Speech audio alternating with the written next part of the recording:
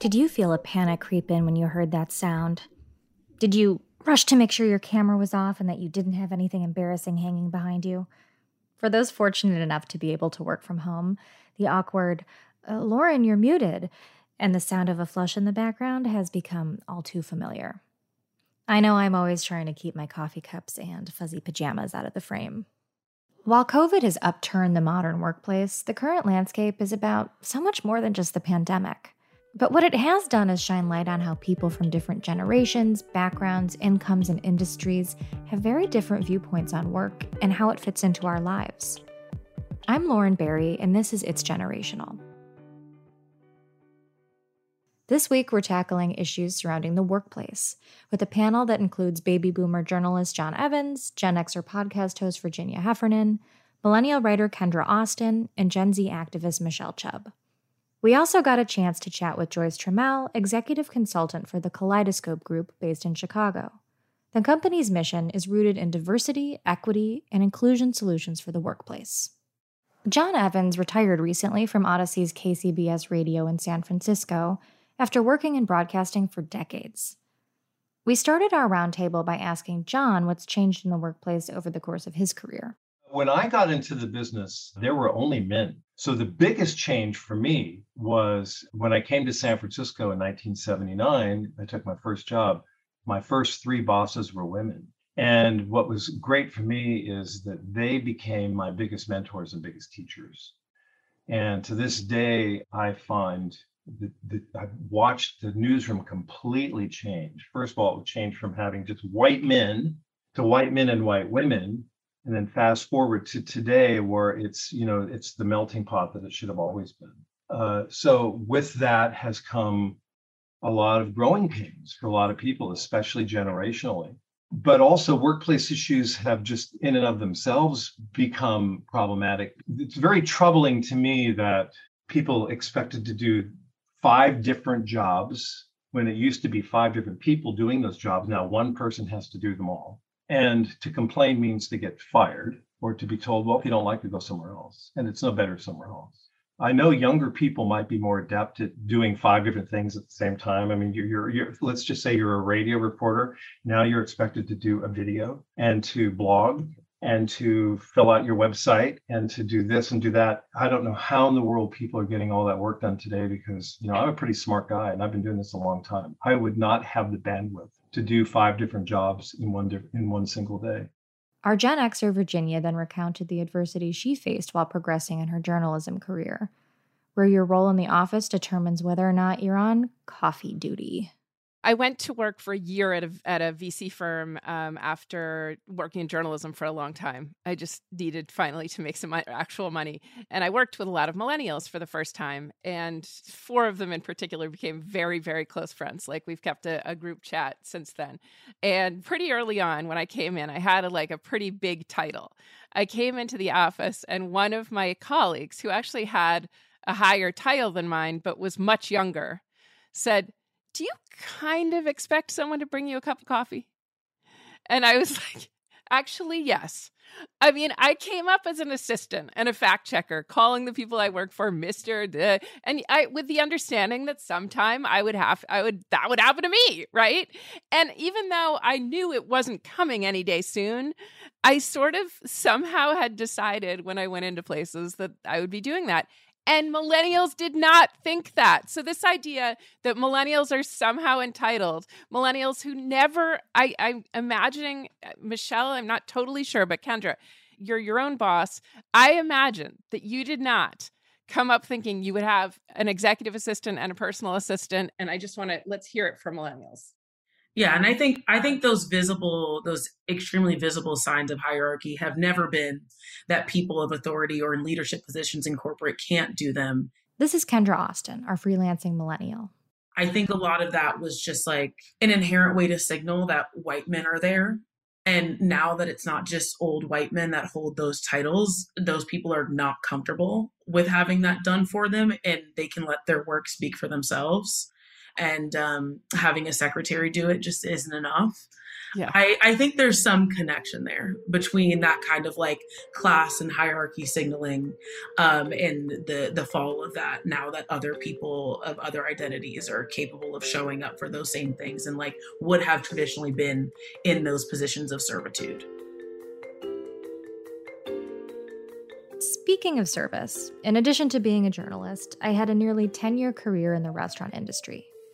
For years, I would actually rush out of the newsroom and put my apron on in the car before serving sushi all evening.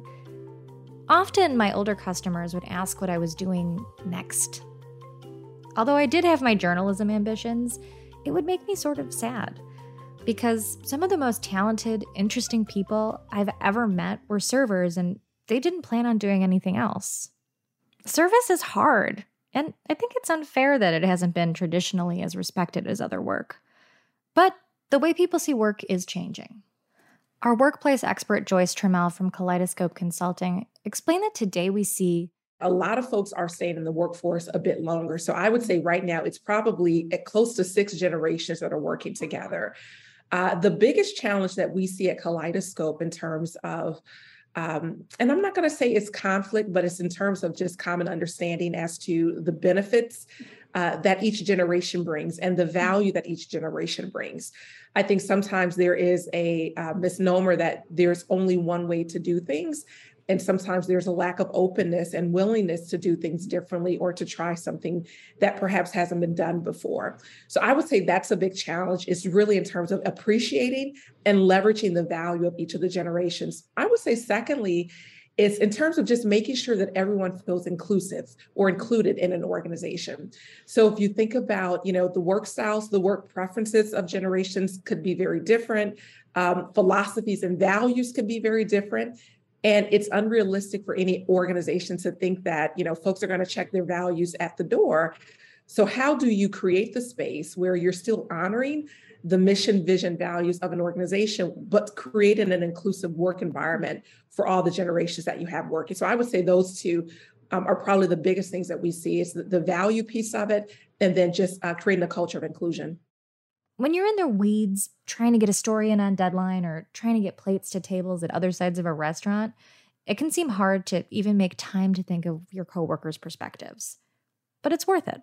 I completely understand why millennials have been marked with this title of crybaby. And I know Gen Z has it even worse. And, I don't think that's such a bad thing. I just don't. I think that we have gotten to a place where we were tired of having to leave our humanity at home for the sake of working a job. And again, working a job to what end? Because the things that were once guaranteed for a generation are not guaranteed for us anymore. And I have a very, very hard time with knowing things and not acting on that knowing. And I've been that way since I was really young.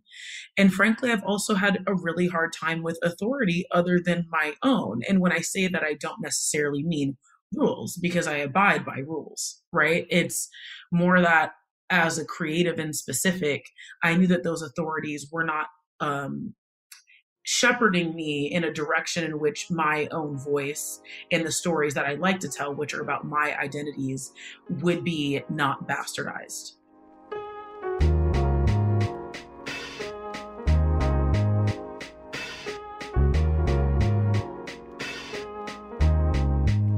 And I think the pandemic really spotlighted a lot of this.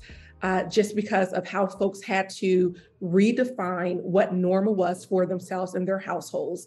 And then also, how does that then come into the workplace in terms of creating that flexibility that's needed, because we all will need flexibility at one point in time in our life. And so when I think about the work-life integration piece, I think a lot of it has to do in terms of just the values of what we value and the season that a person might be in their life. And then not necessarily thinking that giving people grace and the benefit of the doubt in some instances. Giving people grace. I've been thinking about that advice somewhat constantly since I spoke with Joyce. Thinking in those terms can really help. Wouldn't we all like a bit of grace? While the new virtual and hybrid work models might be overwhelming to people used to traditional work situations, Joyce explained how these new approaches to work can actually help us extend this grace to each other. And, there's benefit of being in person. There's also benefit of of being virtual when you can and when it makes sense. If you think about the commute times of a lot of individuals, the fact that you are now able to not necessarily have an hour commute each way, which is 2 hours of your day that could be used for something more productive, whether it's self-care or whether it's getting additional work done for an organization. So I definitely think let's just say the hybrid seems to be what most organizations are going to by way of 2 to 3 days in an office setting. But, whenever we're advising organizations, we always have to remind folks that culture is not a building. So you can have everyone in a building, but it doesn't mean that the culture and that the employee experience is going to be the same for everyone. So let's just kind of, park that to the side in terms of, it's all about the culture with having people in 5 days a week. That's not the case. And there's a lot of data. If folks were to take an honest look at engagement survey data, they would likely find some things in terms of, has the engagement gone up or down?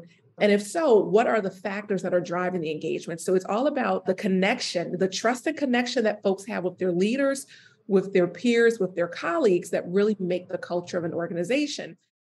Virginia, what is your impression of the continued demand for remote work and the continued changing nature of, in office versus remote work? I'm a writer. It makes no sense for me to be like, I can't concentrate. All I ever wanted to do was be at home. I like going outside in nature, but it's just not as part of my work. So being at home, I feel like was where all my Gen X, I can't get out of bed side was leaning the whole time. I mean, I do feel like the people I graduated with were quiet, not quiet quitters, but quiet not workers before they even started. Do you know what I mean? Like, even the idea of like, I've worked 47 years, and bless you, John, but just the boomer idea of just working so much, like, never occurred to me. And I think the braver people around me decided that it was framing everyday workers as consumers and not producers that was the problem. So pushing back on consumer culture is something I feel like I started to do out of college just as because I couldn't afford anything. But so this hybrid thing looks like I think work should look, which is less work, and less work. I mean, I have a high tolerance for screen time, as it sounds like people here do. I know I hear a lot of bad things about it, but I should have given my first fun fact that I've been on the internet since 1979, in the age of ARPANET. I went on as a child as part of a program at Dartmouth College that for some kids in town dialed into and, entered the Thunderdome early. And I feel like I've moved pretty seamlessly in and out of the self-creation and self-invention online. And then the more demanding name, rank, and serial number, kind of real world. And I prefer it here, frankly. It's in a more imaginative world. I find it easier to make connections. I find myself less crushed by patriarchy when there's not like big, loud, sharp elbows around, frankly. And I like a little disembodied living until I don't, and that's what's great about the hybrid. Excuse me, may I just say, all of you were awesome.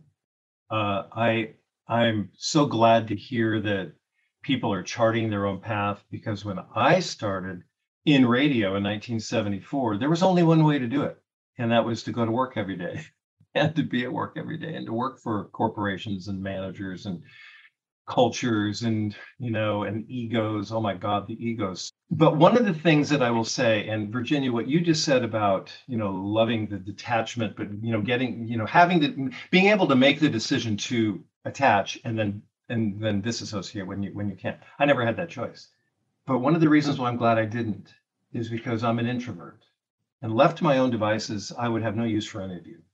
I love people, but my battery gets depleted very quickly by people and by situations, larger than 4 or 5 people. Radio has forced me to learn how to get along with people and to find ways of coping with all the issues that working in a workplace with all that ego and with managers. But what the thing that I love most about the experience of having to go to work and having to be part of a part of a bigger family is the collaboration. I don't ever find, I feel lost at home.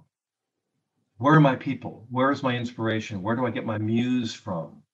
I haven't learned how to be a self-starter. So I'm a little scared, to be honest with you about, this phase of my life. And it's also because it's the beginning of the end.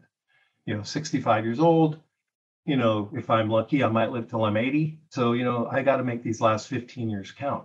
And I can't do it by myself. I have to engage with people, and I have to be around people and hear ideas. And that's why I'm really honored to be here today, because I want to hear, hearing you talk about being your own boss, Kendra. You're awesome. I mean, I'm so glad to hear that you know what your limits are and what you're willing to put up with. I didn't have that choice.